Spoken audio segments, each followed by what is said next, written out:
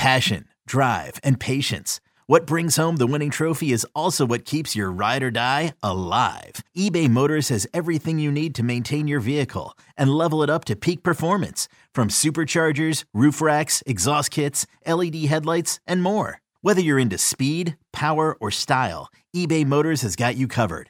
With over 122 million parts for your number one ride or die, you'll always find exactly what you're looking for. And with eBay Guaranteed Fit, your part is guaranteed to fit your ride every time or your money back. Because with eBay Motors, you're burning rubber, not cash. With all the parts you need at the prices you want, it's easy to turn your car into the MVP and bring home that win. Keep your ride or die alive at ebaymotors.com. Eligible items only. Exclusions apply.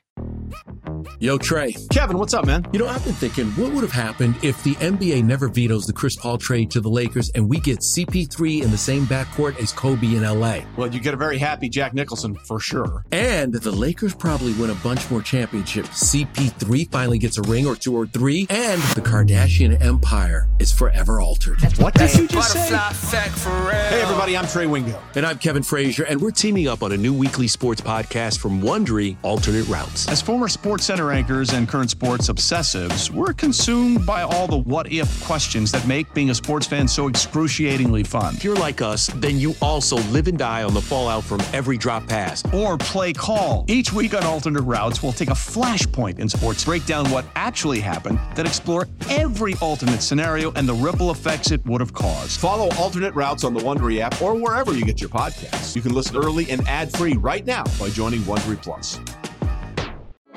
Support for this podcast comes from Frito-Lay and the 2023 Snack Bracket Championship. The Frito-Lay Snack-A Challenge is underway, and fans are voting on their favorite snacks to crown champion. We're talking about prime-time matchups between the best 64 snacks in the land. Will Ruffles Ridges reign supreme? Can Doritos defend their dynasty? Or will Smart Food use their smarts for a surprise upset? Only you can decide. Get in on all the action for a chance to win up to $1,000 or a year's worth of snacks. Let your snacks be heard. Just go to fritolaysnacket.sbnation.com to vote and enter for a chance to win. No purchase necessary. Sweepstakes ends April 3rd, 2023. Void where prohibited. Year's worth of snacks awarded in the form of 52 coupons, each good for one bag of chips. See official rules at fritolaysnacket.sbnation.com. You're listening to I Hate the Fins podcast. We're part of the Finsider Radio Podcast Network thing. I'm with my usual co-host, Zach. My name is Keith.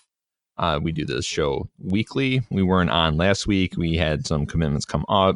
We're doing this show this week in spite of the fact that Zach's dying. So be thankful he's here. I'm thankful he's here. We've got some stuff to discuss. Because we weren't on last week, we didn't even get to talk about the Kyler Murray development, which happened, I think, a week ago, Monday. So it's been mock draft bedlam since then. It's almost like that announcement that he's going to focus on football. He's not going to do the Oakland A's thing, really set the draft world on its ear. So we'll talk about that a little bit. Zach did another mock because he can't help himself. Because when he's sick, he's weak. He doesn't know what he's doing. This is the first one of the year, so I beg your pardon, sir. How dare you talk to me like that on this show? But the important thing is, the picks you just mentioned when we're off air, I totally agree with. So I think that's something we need to discuss. We talked about, well, you know what? We will discuss the whole, like, should we tank or not? I mean, I think there's a clear-cut answer there. There seems to be a bit of a conflict going on the Twitters and the YouTubes about whether this team should just, target maximum suck in 2019. So we'll discuss that a little bit. Usually this would be the time on my old show when I was doing Finsider Radio where I'd say, yeah, go ahead and call in. We don't have that feature now. We're on a different platform, but it sounds a lot better, and we're not doing the whole Blog Talk Radio. So these are the breaks. I miss my Blog Talk Radio girlfriend, though. Yeah. She sounds hot. It sounds a bit, I don't know. I don't want to even get into that. The important thing is, I think this is episode 16. And it's tough because we've skipped a couple of weeks. We've had stuff come up. Pretty sure it's episode 16. It might be 15. It's one of the, I don't want to hedge my bet on that one. But anyway, so Kyler Murray officially in. baseball totally screws the A's. They're not going to give him a compensatory pick, even though they dropped at number 9 overall on Kyler Murray last June. So it kind of as an aside, I wonder if that's baseball kind of drawing its place in the sand there and saying we're not going to be held hostage here by athletes who might go play other sports. So if you're going to draft someone who has outside interest, think about it twice. You do it in the first round. You do that because normally, I mean, baseball's a little bit choosy, but you've seen them offer up compensatory picks to guys who didn't sign with teams. It happened number 1 overall a couple of years ago. I think that dude's name's Brady Aiken. He ended up getting drafted by Houston. I think it was Houston. No, San Diego. One of the two. And he totally off tonight, but ended up not playing for them. And so they got a comp pick for it. Oakland's not getting a comp pick. Kyler Murray's going to play in the NFL. And so people are just, if you're talking about Dolphins fans on Twitter, they're buzzing about it. If you're talking about anyone really in need of a quarterback, they're buzzing about it because, I mean, let's be honest, all measurables aside, Kyler Murray is a special talent. I mean, he's a lot of fun to watch. He does a lot of amazing things, and there's a ton of room for him to grow too.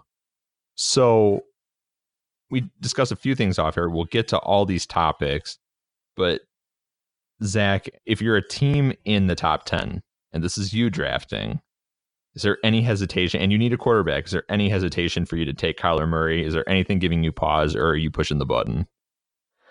I think if there's hesitation on my end, it's not because of what Kyler Murray is or can or cannot do.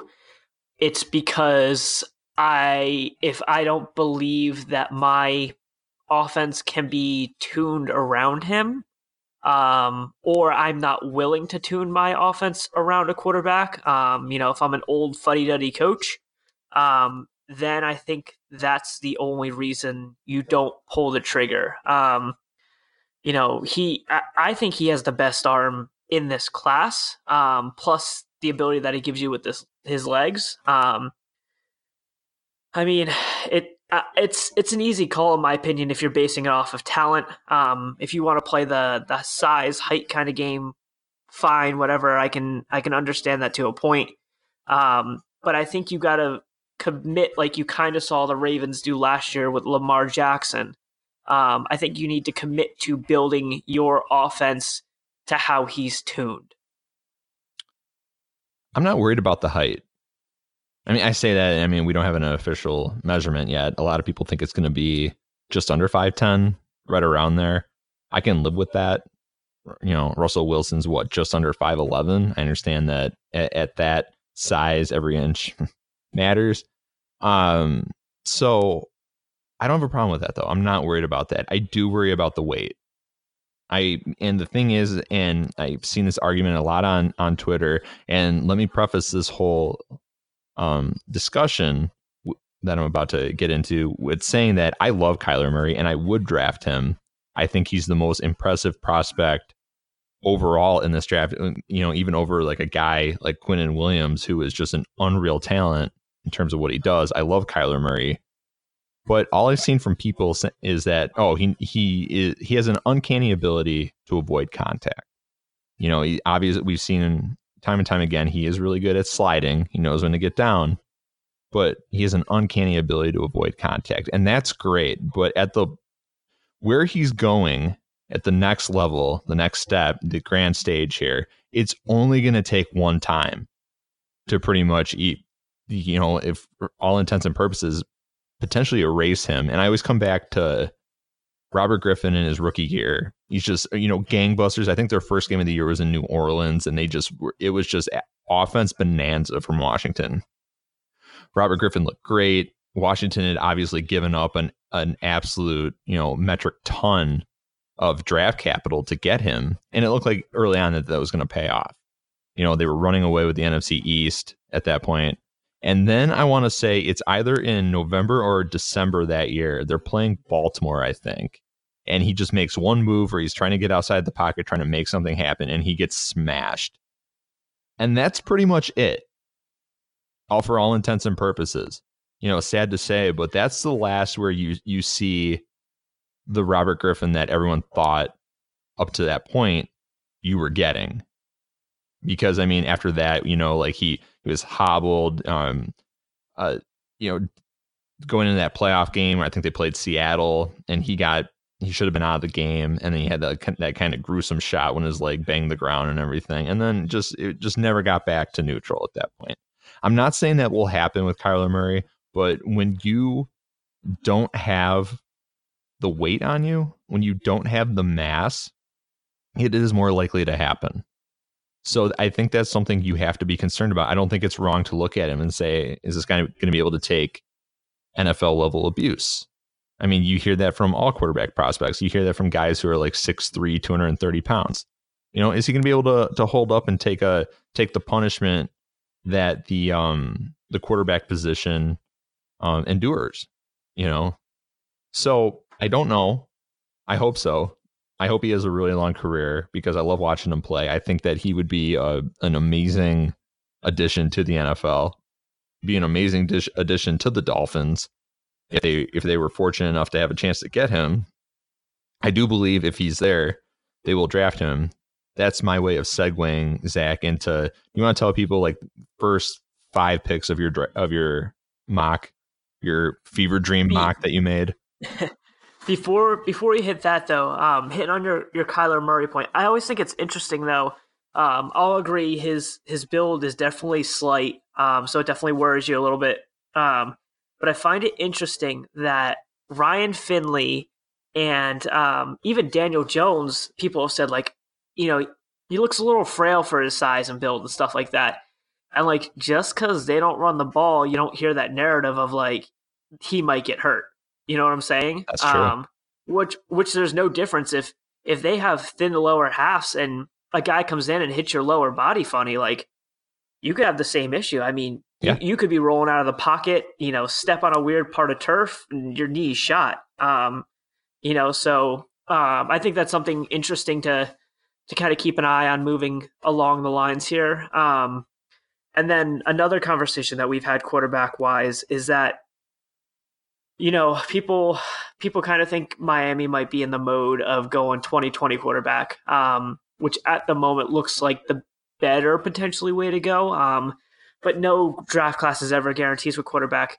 But the other way to look at taking any quarterback this year, Murray, Locke, Haskins, hell, Daniel Jones, whatever, is that Miami's going to play them out the gate. Who else are they going to play? If they draft one of those guys. But then in 2 years, if you draft one of those guys and it ain't working out in 2 years, you can kind of eyeball that. Do we make a Trevor Lawrence push? Mm-hmm. So that's just something to think about too. If you're playing the real long game there. But so for the mock, I haven't even finished it. I started it recently while I've been dying here. And so the pick off the top that I went with, I wanted to play with the Kyler Murray to the Cardinals pick. So Kyler Murray goes 1 to the Cardinals. And so from there, I have Oakland bumping up to San Francisco's pick to take Nick Bosa. I think they really regret dealing Khalil Mack, so they're going to feel the need to get a new Khalil Mack. The Jets at 3, I have them sitting tight and taking Josh Allen. I've told my Jets buddy already, if they don't take Josh Allen, like, you got to pack it up. Like, they haven't had an edge rusher since Calvin Pace, which is painful. Right. San Francisco moves into 4, takes Quinnen Williams, just take the best guy there. That's a pretty nice defensive front there. And then the interesting pick comes at 5, where I have Washington bumping all the way up to 5 to take Haskins. I think with where Alex Smith is, unless they do something stupid and trade for a Case Keenum, Ryan Tannehill, Andy Dalton, I think they're going to pee their pants and go crazy to get a quarterback. Regardless of who it is. Yeah. Do you think, I'm just going to throw out some questions here just based, because I think that's a fascinating top 5. I think there's obvious potential for it. So if Miami's thinking quarterback, not this draft, but suppose like they're at 13 and Drew Lock's there. You think there's any way they take him? Yeah, I think he's definitely in play. With the value on quarterback, if Drew Lock is on their board and he has a first round grade, and he magically happens to be there, Broncos don't end up taking him to groom him under Flacco. Nobody else bumps up to grab him. And, if for some reason, Christian Wilkins, a bunch of the defensive interiors, the edge guys that they really like a lot are gone, I see no problem with them saying, again, hey, let's pull the trigger. He needs some work. He needs some development. Come in. We're in a rebuilding year, maybe not a tanking year. Let him make his mistakes now. We'll work on him, learn him next offseason, get his second year under his feet, and then we'll start talking 2021. So I was waiting for the comparison that I saw come up recently, because I always thought that Drew Lock kind of looked like Jay Cutler when Cutler was at Vanderbilt. Yeah. Just in, I mean, everything from how his helmet with the, I think he's got a visor on. Yep. From that look to the way he releases the ball and the arm strength. I don't know if his arm is quite Jay Cutler level, because I mean, that's one thing Smoking Jay has is balls to the wall arm strength. But I heard that a couple weeks ago. Someone was like, yeah, he looks a little bit like Jay Cutler. And I was like, there it is. So I don't know. And then he's kind of got like the emo haircut thing going on too at times. So, which was like early on this. I mean, I remember everyone talking about Jay Cutler's emo haircut, especially when he came to Chicago. People wouldn't shut up about that. I mean, I think for Drew Lock, I think his not so good comp is probably Jay Cutler, but I think the realistic good comp for him is probably Matt Stafford. Oh yeah. Matt Stafford and him have big arms, maybe not the biggest, but you'll definitely get classified in that upper tier of arm.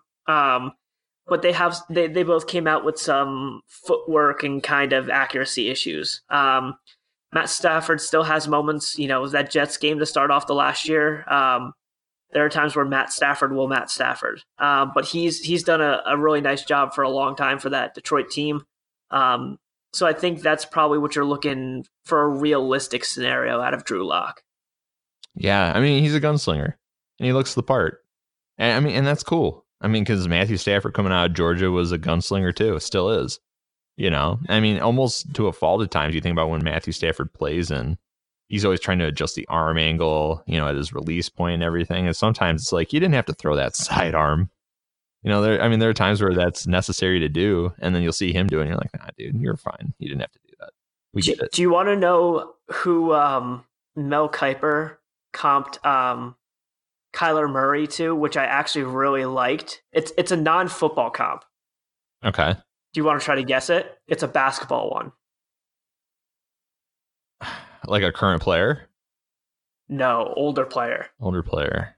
How old? Popular older player. We're talking, when did he play? I want to say he played late 80s into the very wee early 2000s, if I remember correctly. Ooh. You sure late 80s? Very late 80s. Very late 80s. Point guard? Yes. Okay. Let me think about this for a second. Gotta be a distributor. I was thinking about like all like the great. I mean, it's not Isaiah Thomas because he's early 80s. No. Okay, just checking. Because I could see that because Isaiah was even shorter than people give him credit for. A hint for you is that he played for Washington when they were still technically the Bullets is when they drafted him. The ultimate hint was he was in Space Jam. Oh man, I haven't seen Space Jam since it was in theaters, actually.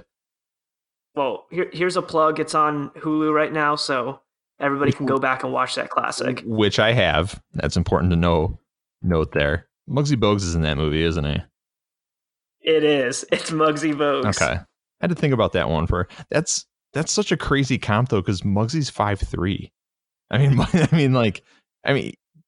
Kyler Murray's undersized. But it's still the extreme, you know what I'm saying? Yeah. Oh man. I mean, I guess I get it. Muggsy. Wow, that's an interesting comp, and I love Muggsy. I think you're reaching into a generation mine where everyone had Charlotte Hornets starter jackets. So and everyone thought Muggsy was cool because they were already as tall as him.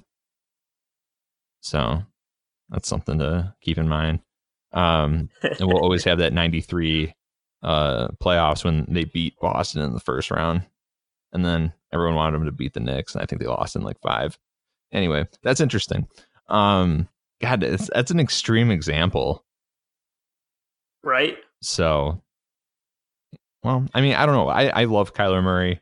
I do think he's going to go first overall, though.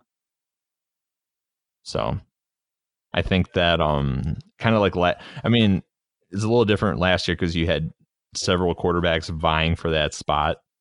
But I think that I don't know. You got Cliff Kingsbury in there now. I think it's more interesting that you don't have San Francisco taking Nick Bosa. You think they're going to back out of that? It's really tough because like they really need Josh Allen more than they need Nick Bosa, and so the trade that I made was that to move even just 2 spots up for Oakland. Oakland gives up the 4 pick, gives up their last first in the first round, and they get the 49ers' second round pick. So it's a really weird flip-floppy trade. But so I think it's just tough because I don't think Nick Bosa necessarily makes a whole lot of sense in what they're trying to run there. And like, if they couldn't get Solomon Thomas to do what they needed to do in that role, I don't know if they'll get Nick Bosa to do it. I think he might get, they'd have to play like a weird 3 front where he's a 5 tech, and like you're gonna have the nose shade his way. I just don't. I don't think it makes sense. It'd be the right pick. It's the better player. Don't get me wrong, but at the end of the day, if they can get some benefit out of it and they still walk away with a pretty damn good player at 4, and who knows what the Jets are going to do. They'll probably try to find another 5-tech defensive end because that's all they draft. And then they look great their rookie year. They stink for 2 or 3 more years and they walk away from the Jets. It's like the Jets motto. That has happened. Remember when Muhammad Wilkerson was a world beater coming out? Sheldon Richardson for sure. I mean, like that was looking like a good draft. I mean, because Sheldon Richardson for them was 2013. I think they drafted him with the pick they got for Darrelle Revis. Today's episode is brought to you by Cars.com. With over 2 million vehicles and 50,000 more added every day, Cars.com will match you with the perfect car for you, your budget, your life, your style. And if you're ready to say goodbye to your current car, Cars.com will get you an instant offer to cash it in. Just start by entering your license plate and get matched with a local dealer who will write you the check.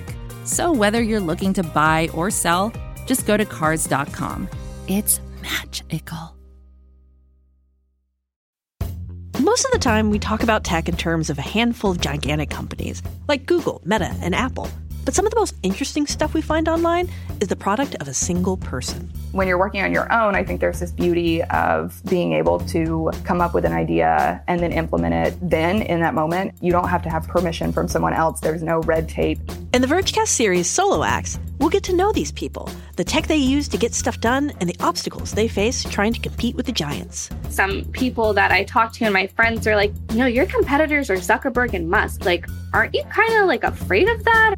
Every Monday, our friend Ashley Esqueda will be curating and hosting these interviews and sharing with us what she's learned. I can't believe the McRib locator was originally a tornado locator. Right. Pretty wild. Listen to our Solo Acts miniseries now in the Vergecast feed, anywhere you find podcasts.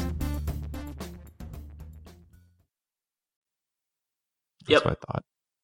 Yeah, and I mean, like, even Leo, there were times last year where I forgot Leo Williams even existed.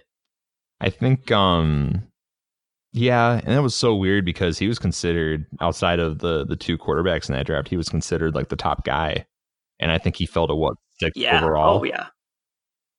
Yep. Chicago wanted him so bad at 7. And then they ended up taking Kevin White. That didn't work out for them. Yeah. So what do you think? You think this team should tank, just kind of stay the course? Because, I mean, you got a new coaching staff in there. I mean, you got for some reason, people are really into the idea of trading Xavier Howard, their best asset right now.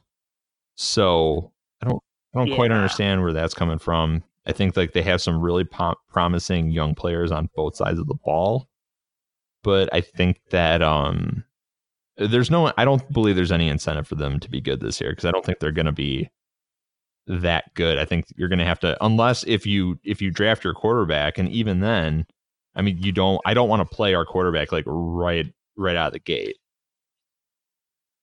That's how it works now, though. Yeah, I don't want to do that, though. I think on this team's timetable, I don't think that has to happen. I mean, you see, and I think the teams you do see doing that are teams that kind of force their own hand without even knowing it. And you think about like Arizona last year. Like, do you think that Sam Bradford was going to hold up an entire season and Josh Rosen was going to be able to hang back? No. That's ridiculous. Yeah. Yeah. And I mean, like, I think the tough part here is the second that word, because I don't think Greer nor anybody in the organization ever said tank, did they? Armando said tank. Yeah, Armando's definitely the guy who's getting paid every time it says tank.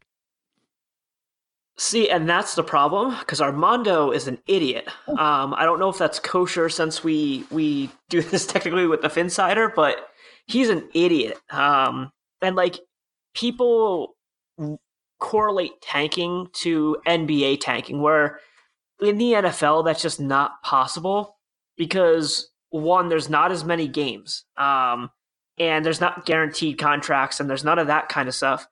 But on top of that too, football is just a different, more physical sport. Like, you can't play halfway. Like, I mean, I'm going to assume that most people that listen to this podcast played football at some point growing up. And like, if you're playing tackle football and you're going even 95% and the other guy's still going 100, like, that's how you get hurt. So nobody's going to play at 95% or, tanking at 60%. I think the difference between tanking and committing to a rebuild is relatively small. It's probably the same concept in the NFL. But I think the Dolphins are finally committing to a rebuild and not, okay, we're halfway to rebuild, we're halfway to the playoffs, let's get back to 8-8. Let's go try to win games. Tank. Yeah. I don't think they're going to tank, but I think that they're not going to spend a lot in free agency. I think they may bring in one or two bigger name guys, and they even won't be huge names. I think the biggest guy that they might target is Trey Flowers if he walks. Right. And that's more or less from the Brian Flores connection. But I mean, like, I could see them signing a bunch of dudes on 1-year deals, like Robert Nkemdiche, a Danny Shelton, like, or a Malcolm Brown from the Pats. A bunch of these guys where they will fill a need, they'll fill some depth, they'll get a chance to play themselves into a contract for 2020. But they're going to come into Miami on the cheap, so Miami can start stockpiling for, a year, 2 years from now, and they go into free agency with $100 million to $120 million in cap, and then they go to town. But tank was just the worst word to throw out there, because it just makes zero sense, and it doesn't do anything or create a viable conversation within the community. Oh, man. Nkemdiche and Shelton are all guys we wanted to draft, or we were interested in drafting. So that's hell interesting. Yeah. Funny how that works. Okay, so I'll ask this question, then we can kind of move off this topic. So I've seen the obvious comparison, or the inevitable comparison of who do you like more as a prospect, Kyler Murray to Tagovailoa? That's tough. I have a weird thing where I am struggling to buy into Tua. I think he does everything really well, but he also plays for Bama. And so we've seen Bama win national championships with like scrubs. Like they'd be better off with you as their quarterback for some of these national championship runs. I like that. Thank you. But it's hard to buy, and I have to go back and watch more Bama games because Bama I tend not to watch because you know the outcome. But I need to go back and watch. Did he win them any games, and or were there any games where he had to be leaned on to make any plays outside of that championship halftime coming in crazy 4th down and 800 miles touchdown throw? Oh. But you can go back to every quarterback prospect, and every quarterback prospect has at least one crazy throw on tape. So I need to go back and look more. But I mean, that's the same thing for like, I say I like Fromm too. But I mean, I've started to go back and watch Fromm, and Fromm was like a check down master at points. Yeah. There's times where he's like, oh, nothing, check down. Doesn't even go through a second read. I don't like Herbert at all. I will go on the record and say I want nothing to do with Justin Herbert. And we haven't seen what's his name, Jacob Eason, in a whole year. So I mean, those are probably your top 4 guys for next year's draft class. And while I think straight out the box, it's a better draft class for quarterback than this one, I think there is just as much potential and upside. The floors just worry me more in this draft class. Intriguing. A couple things about that. What was that? 4th and what was it? Or not 4th? Was that 2nd and 26 or 23 or something? Yeah, it was a stupid distance in overtime. And there. Georgia went man to man on that. That's how they got roasted on that.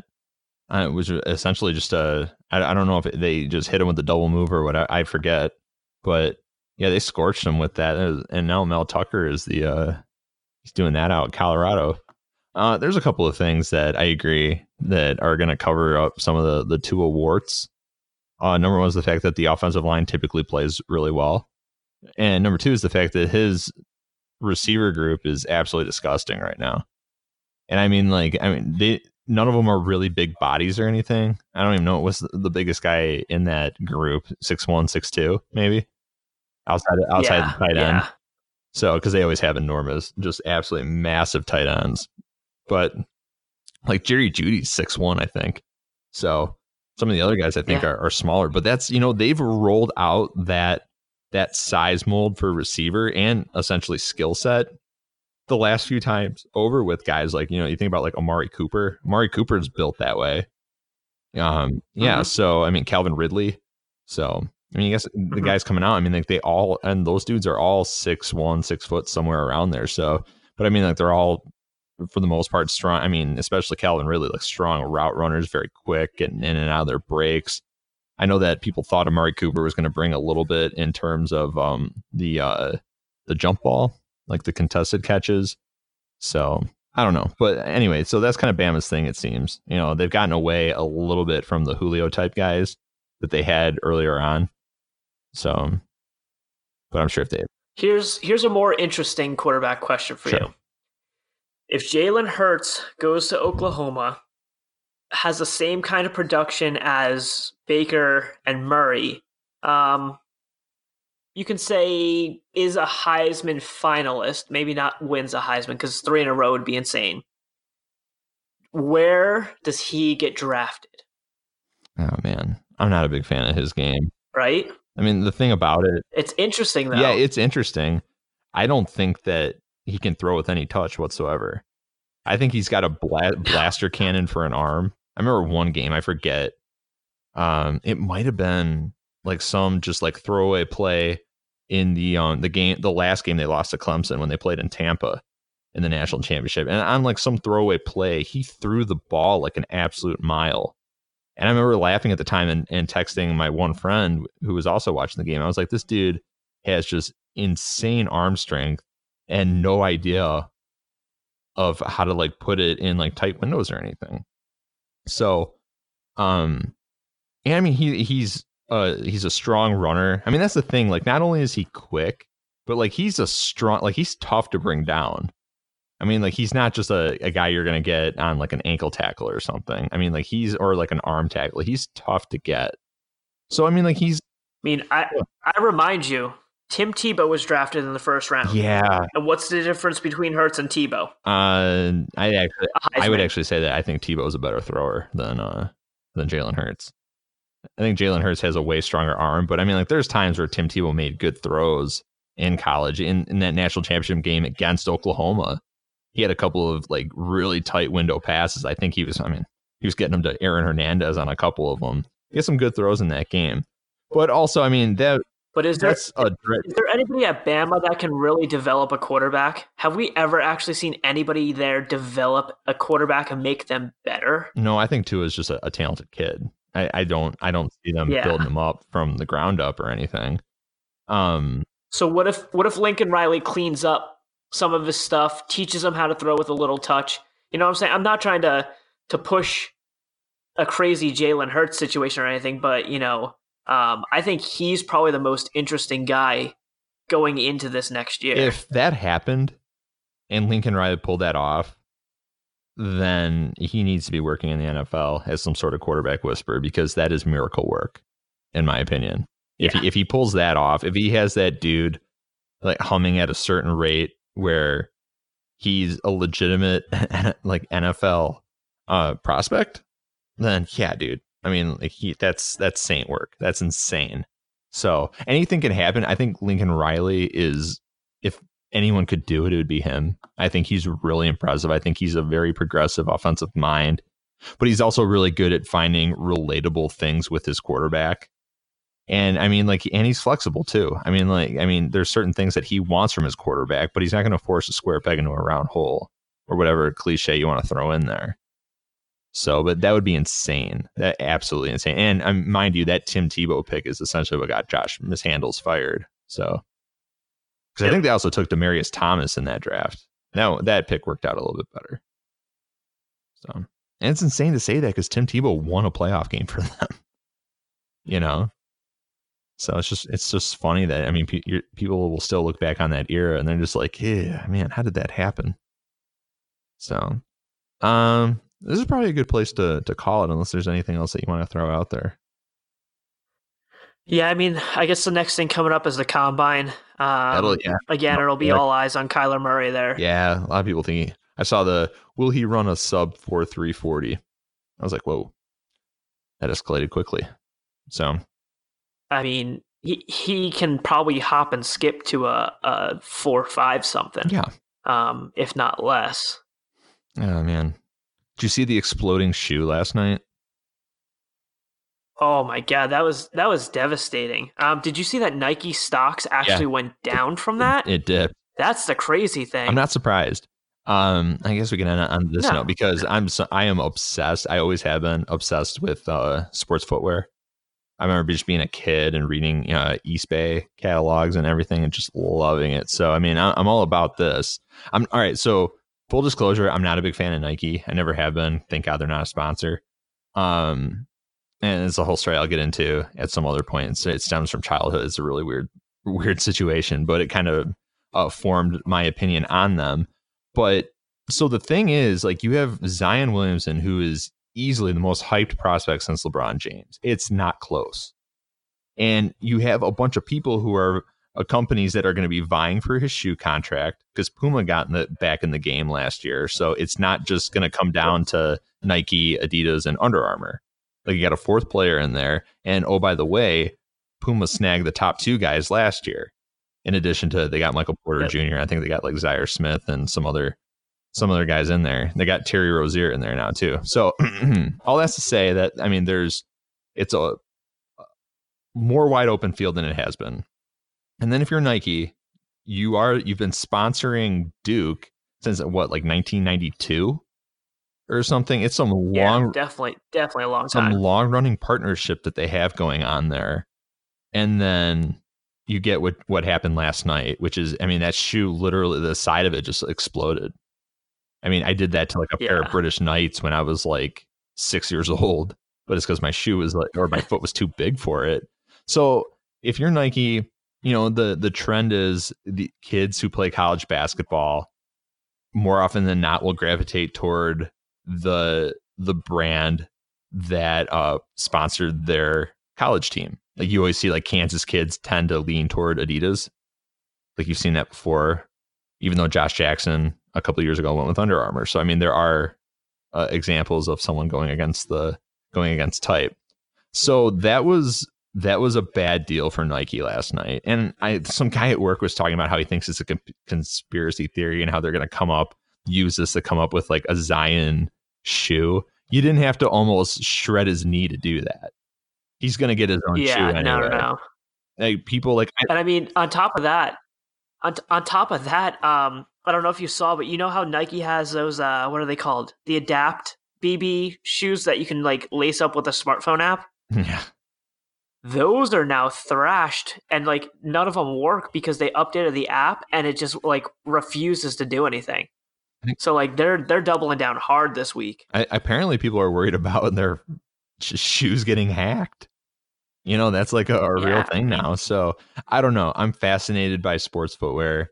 I've got this whole thing, and it's kind of a weird time for basketball footwear because I think they had like peak sales in 2015 and then we're down considerably 2 years later in 2017. And the reason for that is I think less than 30% of people who buy basketball shoes are actually going to wear them for sport.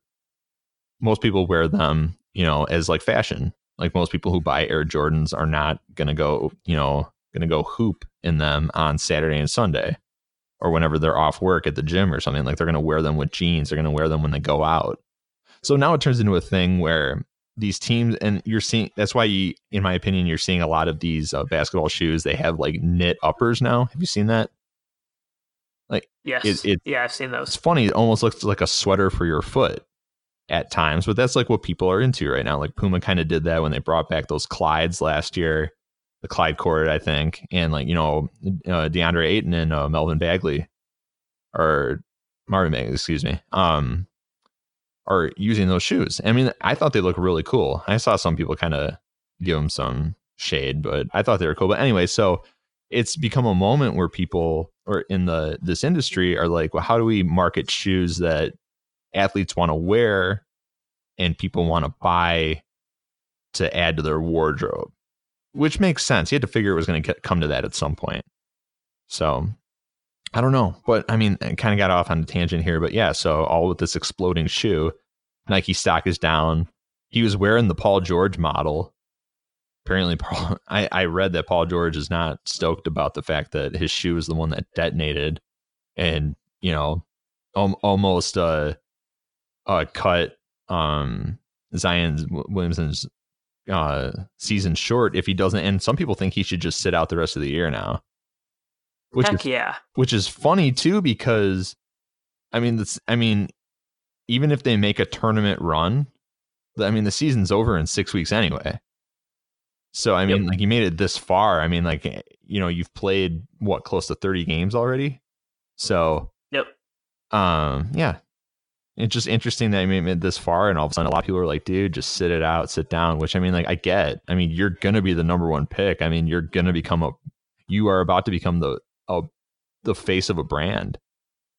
So interesting stuff. And it's just funny how when I saw that last night, I was like, oh man, I hope he's okay. And it sounds like it's just a mild sprain, which is good. Yeah, for sure. Well, relatively speaking, it's good. It looked like it could have been so much worse. But then you start to think and you're like, oh man, if you're Nike though, like right now, you're the brand that almost killed him. So weird times. Anyway, we can end on that note. Yeah, we'll make our 45 minutes for once. No, we're at 41:16. We're gonna get under. So, and we could have shut this down at 35. Don't forget that. So, but we decided to keep talking because we like the sound of our voices.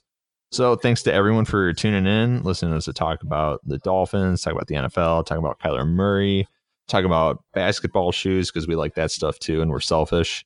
So it's about what we want, not always what you want. For Zach, my name is Keith. Thanks for tuning in. It's cool spending some time with you guys, and we'll do it again next week. We will not take next week off, I promise. So have a great rest of the week, and we'll talk to you soon. Take care. Hello, I'm Nilay Patel, the editor-in-chief of The Verge and host of Decoder, a business podcast where I interview CEOs about big ideas, the problems that come from those ideas, and how they make decisions. It is also surprisingly about org charts. It comes up a lot. We're launching a new limited series that we're calling the Centennial Series, where I talk to CEOs of companies that are over 100 years old, like Xerox, Barnes & Noble, and more.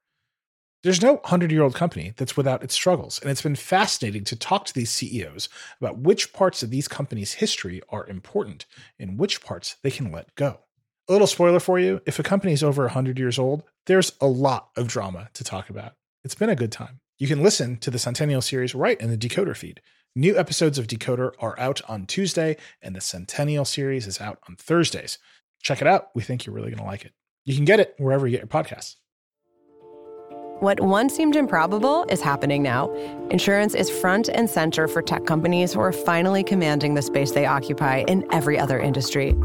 Behind the disruption is CoverGenius, the insurtech for embedded insurance that protects customers of the world's largest digital companies. Available at Amazon, Intuit, Flipkart, eBay, Booking.com, Skyscanner, Ryanair, and Southeast Asia's largest company, Shopee.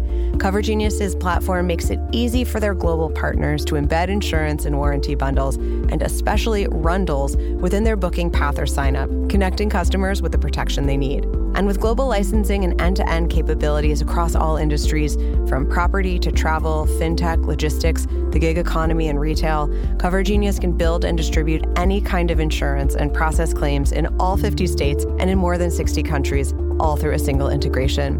Because your customers are at the center of everything, CoverGenius pays claims instantly and maintains an NPS of 65+, the highest in an industry where traditional insurers rely on paper forms, missed calls, and mailed checks to deliver NPS below 0. Give your customers the peace of mind they deserve. Visit covergenius.com/Vox today to learn more. CoverGenius, the insurtech for embedded insurance.